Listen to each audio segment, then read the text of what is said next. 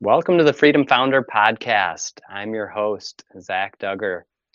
Now, you may not be familiar with the term work optional, but it doesn't mean that you just call in sick. It means that you actually have that option because you've created ways to have your financial means met and that allow you to have that option of choosing to go into a career or choosing to operate a certain business, but you actually have options. So, my guest today is going to talk about creating a work optional lifestyle at the age of 36.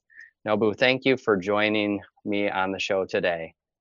Thank you for having me, Zach. Super excited to be here. Oh, absolutely. Very glad to have this opportunity to just discuss a little bit about your experience and what most people don't have that ability to say. But that sounds like really, if they really work at it or really make that decision, they too could have work optional lifestyle at whatever age that they're at. Yeah, I absolutely think that it is possible to become optional. There's all kinds of options on how to do it, but like you said, you just have to decide that you're going to do it and figure out what the best way for you is. Okay. Well, let's talk a little bit about what you were doing as you started your career path. What type of work had you been involved with, and where did you see yourself going as you started to launch into the career world? So I actually started my career in the public health sector. So Okay. I worked in HIV prevention and education for about 10 Yeah. years. And then after that, I moved into the pharmaceutical industry. So Okay. my first role in pharma, well, first of all, I was surprised because my salary literally doubled when I went Yes. from public service to corporate. So Yeah. I worked in patient advocacy for a little bit, and then I moved into sales. And then I eventually worked at headquarters, where I worked in sales training and then operations for the Axis team. Okay. All right. And yeah, that's a fact. There are certain roles, whether it's in the public sector or the for-profit sector, corporate world. There are definite differences in what they're able to pay for the work that you're doing, and so it's nice as Yeah, the employee or individual that's receiving that income, right?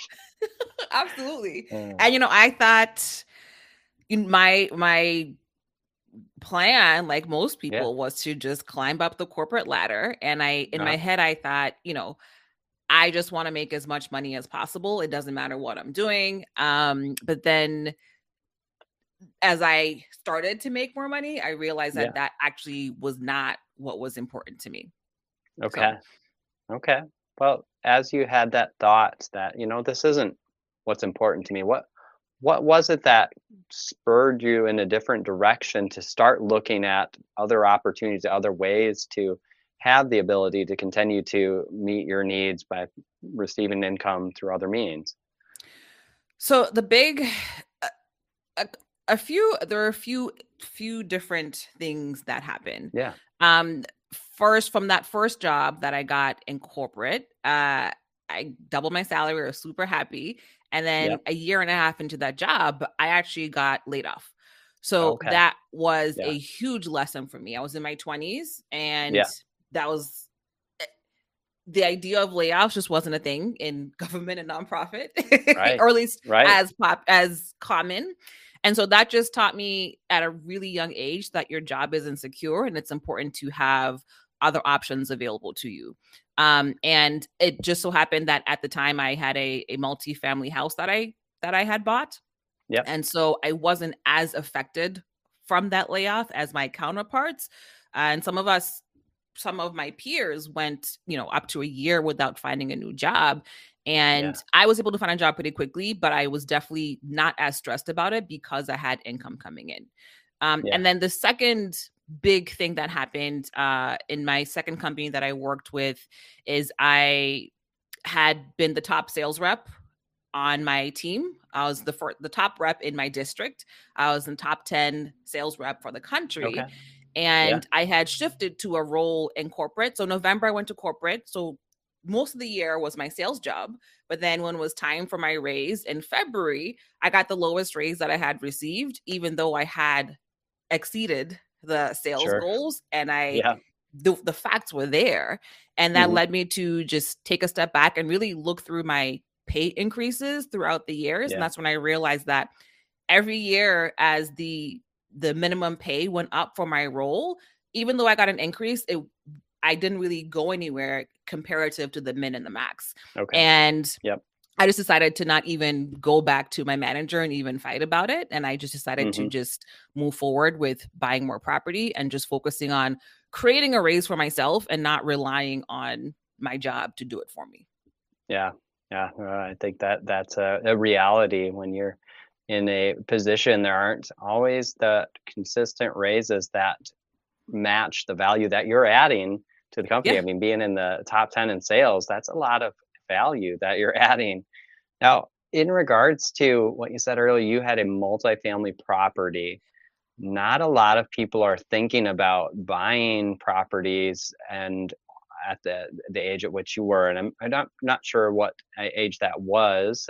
So if you're willing to share that, we talk about age sometimes, but I think it's something to show that, at a younger age, we can start thinking about the other opportunities and avenues to get to have some income and be creative about receiving that income. So talk a little bit about that first multifamily property and when that came about and how you made that decision. Yep. So Zach, you are free to ask me any questions you want. I'm an open book, age included. Appreciate it. So I bought my first house right after my 28th birthday. And I was in New York City. I was working for the city of New York and I was making $48,000 a year. And so how that came about was, it actually started a few years before that. So when I was in college, my sister said, "Hey, I think you should buy a condo." And back then, and when we're young, most of us don't really know what we want and we are swayed by the people around us. So I just said, okay, let's go look at these condos. Cool. And at the time, stated income loans were a thing where banks weren't verifying how much you made. It was just like anybody could get a loan pretty much at the time, which is crazy. But I had a pre-approval for a loan and she introduced me to her real estate agent and we started looking at condos.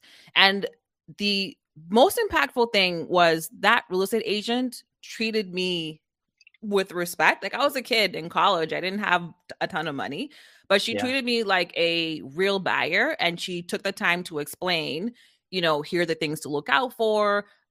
We actually put in offers on a couple of condos, but we were not able to move forward because of the restrictions. The type of loan that I had, there had to be so many units that had owner occupants versus investors.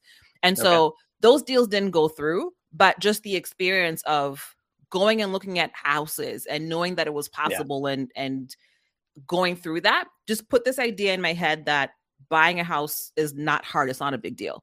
And I hadn't really appreciated that till I started having conversations with other people who had this perception that it's hard to buy a house. So I appreciate that Vicki Wilcox in New Hampshire just planted the seed, and my sister as well, planted the seed that it is possible for you to buy a house. Just get the loan and go look at houses. So when I moved to New York City, rent is expensive in New York. Sure, right. And so I always had a roommate, and I just didn't want to keep paying rent because I just felt like it was a waste of money.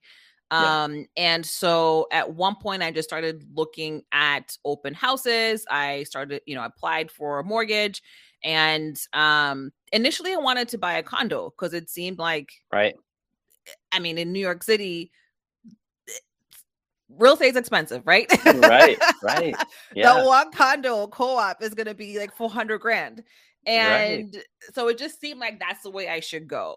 And I tend to be a researcher. So along the way of getting this, I got a pre-approval for a condo. I think it's for $175,000 is what I was approved for.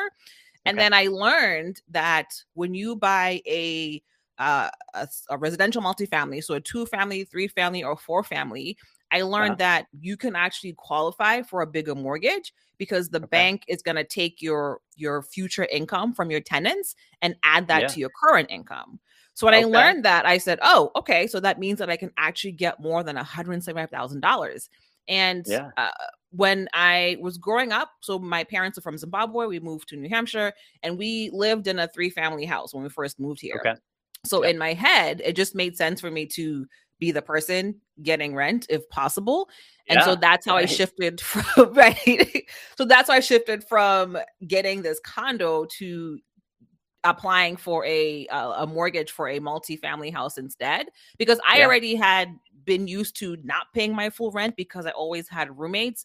I Airbnb'd for a little bit. So I just liked having the extra money from not having to pay for where I live. And I think a lot of people just underestimate how much flexibility you have with the income that you have if you eliminate all or a good chunk of your rent or your mortgage. So that's how that 3-family house came about in New York City. And it's the best money move I have made by far. Yeah, absolutely. So that allowed you to then live in a place that your rent or your mortgage was likely being paid by your tenants.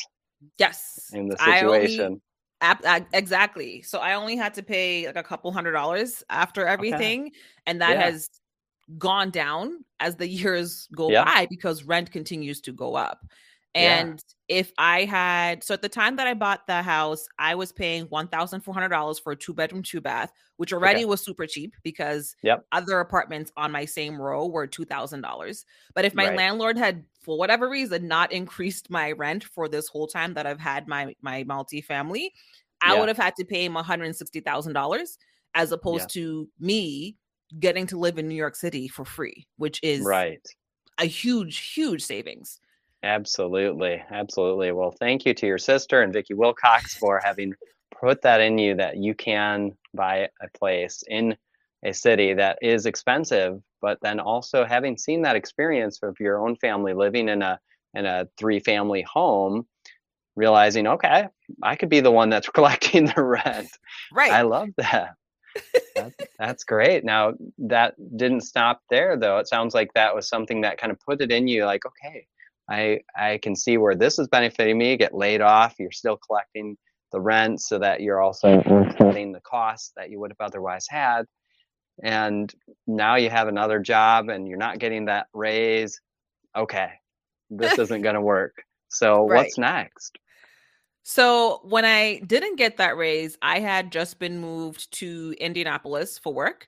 And my plan was never to live in Indianapolis forever. So I was at corporate doing a rotation, and the plan was to go back out as a manager. That was the career plan and path. So I had toyed with just renting while I was in Indianapolis since I wasn't going to stay anyway. But then when I did not get that raise that I knew I deserved, I actually looked at, okay, how much am I making in New York from the rent? And I was clearing $1,000 every month after everything was paid. And so I thought, okay, even if I go and fight about this, it's not worth it for me. I'm not going to get $12,000 as a raise. And so why bother fighting for that when I can just go buy another property? So that's what I did. So at the time, my credit score was actually really bad. So I got serious about fixing my credit score. That was February. I got serious. In April, I got my pre-approval. And in July, I closed on my next house. It is a single family house. I wanted a multifamily, but part of the funds to buy the house were from a relocation program, and I had to buy a single family in order for my company to give me the funds. And I was not gonna not say yes to some relo money. Absolutely.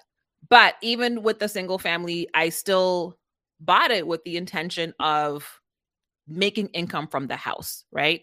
So I was approved for a mortgage of $350,000. I did not use the $350,000. I capped it initially at $125,000, then bumped it up to $150,000 because I wanted to make sure that $1,000 profit would cover my mortgage in the meantime, so I wouldn't be spending more money. But I also, a non-negotiable for what I was looking for was that it had to have 2 bathrooms. That way I could get a roommate or Airbnb. Yeah. And then there's also a basement that can be finished. Okay. So even with the single family, the idea was, okay, how can I make this building pay for itself? So first, Yeah. I need to make sure that the mortgage is cheap enough that when I move out, even if I just get a regular tenant, it's going to pay for itself. And then while I'm here, how can I generate income from this so I Yes. am not paying out of pocket for where I live? Right. So even if you're someone where you don't want to buy a multifamily, you can Yep. still buy a single family, but just think through, okay, how am I going to make money? Is it going to be through cash flow? Am I going to get a check from this every single month? Yep. Or how do I have to buy this house so that I am guaranteeing that the value of the house is going to increase? I think a lot of home buyers, Yep. that just regular home buyers, not investors, they don't think about that bit when they want to buy a house. Sure. Like Right. what we're told is that any house that you buy is an investment, and that is the biggest lie. That's not true. Right. Sure. If you don't have a specific plan for how you're going to either get equity from that house or how you're going to get cash flow from that house, then you might get equity. Of course, like the value might go up, but you are in a better position if you buy the house strategically, where you know that I am going to drive equity by doing XYZ, or I'm going to Yeah. get a check from this house by doing XYZ. And you don't have to be an investor to generate income from the house that you live in. Yeah. I believe that anybody can do it, and more people should be doing it, because you just have more options. Yeah. Yeah. I mean, that goes along with that intentional home buying coach. That sounds like that fits with the title, really, because what you're doing and teaching people and what you're speaking on right now is taking time to really be intentional about how you are buying your home and really considering the present and the future with that purchase, and whether it's, Absolutely. yeah, so whether it's for your own just living in currently, or if it's going to be an investment for a rental home, whatever it might be. Now, how did you get to that point then where you could say, I don't necessarily have to work. I'm creating that work optional lifestyle. So what brought you to that point where you could make that decision? A big part of it. So when I was younger, Yep. I, of course, got into credit card debt. I shouldn't say of course, but a lot of us do. I got into some credit card debt. A lot of people do. Yeah, absolutely. And so in order to get out of that, I learned how to budget. So I learned Yeah. how to take what I'm making and just get crystal clear on what my bills are and what I'm Okay. going to take away to make sure that I can get this debt down. Yep. And so I have been using that first spreadsheet that I used to get out of debt the first time. That is still the same Yep. spreadsheet I use today. Just the numbers have adjusted. Yeah. And so during the pandemic, I was in a job that I liked. I had a manager that I liked, but I was feeling like I wasn't doing what I was supposed to do. Yeah. And I just wanted the space to just do my own thing. And I just went back to my budget and really just looked at how much do I actually need to live. And with the money that's coming in from the property and potential money that I can make from doing other changes in the properties, like how long can I not have a paycheck and would I be okay? So it really was just a matter of thinking through, what do the numbers say? Do I have the savings in the bank? Do I have the income coming in where I don't need a paycheck right now? And that really is what led me to the decision of, now I don't have any kids. I don't have a husband. I just have my dog, and I have enough money to help my parents if they need it. So I just thought that now was a good time, or at the time, a couple of years ago, was a good time to just take the space to exit the workforce.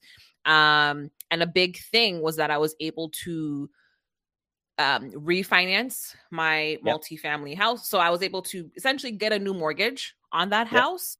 And because rates were so low, I was able to take money out and pay off the Indiana house, and then also take out other income, which I'm mostly, so I actually gave some to my mom. I gave some to my brother to buy his house. So I kind of gave it to people. But the big thing is that with that refinance, I was able to pay off that that single family house. And so Yeah. essentially by doing that, I no longer, like, I didn't have a housing payment for myself in Yep. addition to the first home being paid for by the tenants. And because of how low the interest rates were, the mortgage payment just went up by $100. So Yep. I was able to shuffle some Right. things and not have to worry about one mortgage payment. But the house still pays for itself no matter what. Yeah. And that was huge, and it just made me Yeah, realize absolutely. how, like, this house thing, this is the way, and more people should be doing this. Yeah. Yeah. Yeah. Because And go ahead. there's a lot of thought then that went into this and then planning and making some adjustments and changes. And you sprinkled in a little bit of the why in there where you were able to take some of those funds and help your mom and your brother. A lot of us talk about there is a why that extends beyond just earning income when we're in business and for ourselves. And Mhm. usually it does revolve around family as well.